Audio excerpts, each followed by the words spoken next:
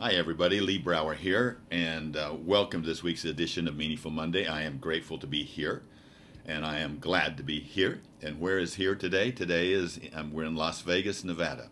Flew in Friday night, hooked up with my beautiful wife Lori, and we've spent the last 3 days together. Flew in from Toronto, actually, where I had the opportunity to spend time with other of the coaches, the associate coaches, and the leadership of Strategic Coach in Toronto for a great 2 day experience there.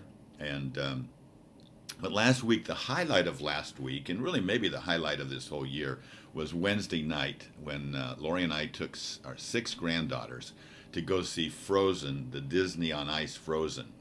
And what a treat, just to be around these little girls, to see their curiosity, their optimism, their joy. What a great example for me and for everybody, really, to see the lights come on in these kids and how much they just really enjoy things. And two of the little girls, they're twins, they're identical twins, Jane and Lila. And they're 5, 6 years old. And they came out, of course, all the girls came out dressed up in these part of the costumes of I think it's Elsa and Anna. And but they had different outfits on, but they just pushed a little button and this music would broadcast inside. They had somewhere in the dresses were embedded the music, Let It Be, and another one. And so we're in the car, and little Jane or Elsa, Lila says, "I feel like music. Hit it, Jane." Jane hits the button and out the music goes, and then these kids are singing, and what joy that brings to Grandpa. And I'm just grateful for that. But we go through life and we have our ups and downs, and I've had my downs. There's times when you just feel like, wow, the world's against you and things aren't just going the way you would like them to go. And I know that some of you have had your downs, but Lori's very sensitive to that. I'm very blessed that she sent me a couple of paragraphs from a book that I really think the world of. It's called The Power of Truth, and it's by William George Jordan.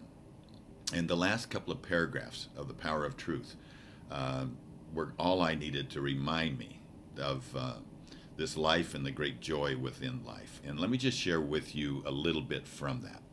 It says, quote, "Truth with time as its ally always wins in the end.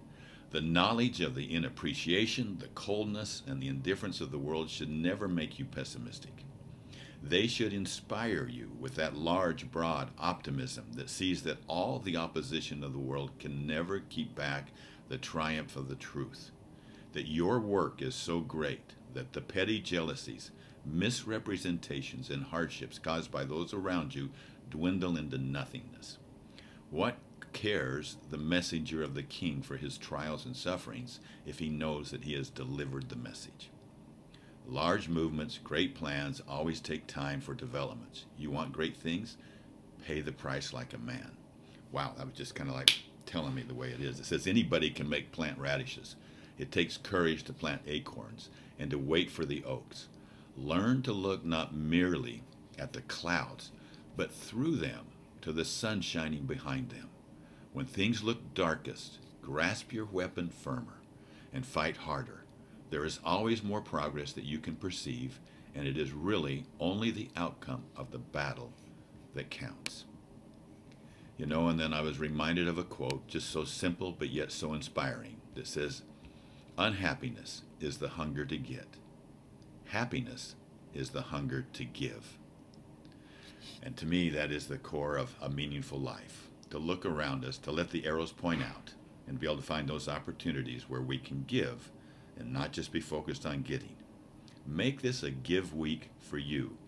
I'm going to make it a give week for me, and this will be a meaningful week. Someone else once said, "Be good each day, and eventually you'll become great." So that's my quest. I challenge you with that, and I'll talk to you next Monday. Thank you. Bye-bye.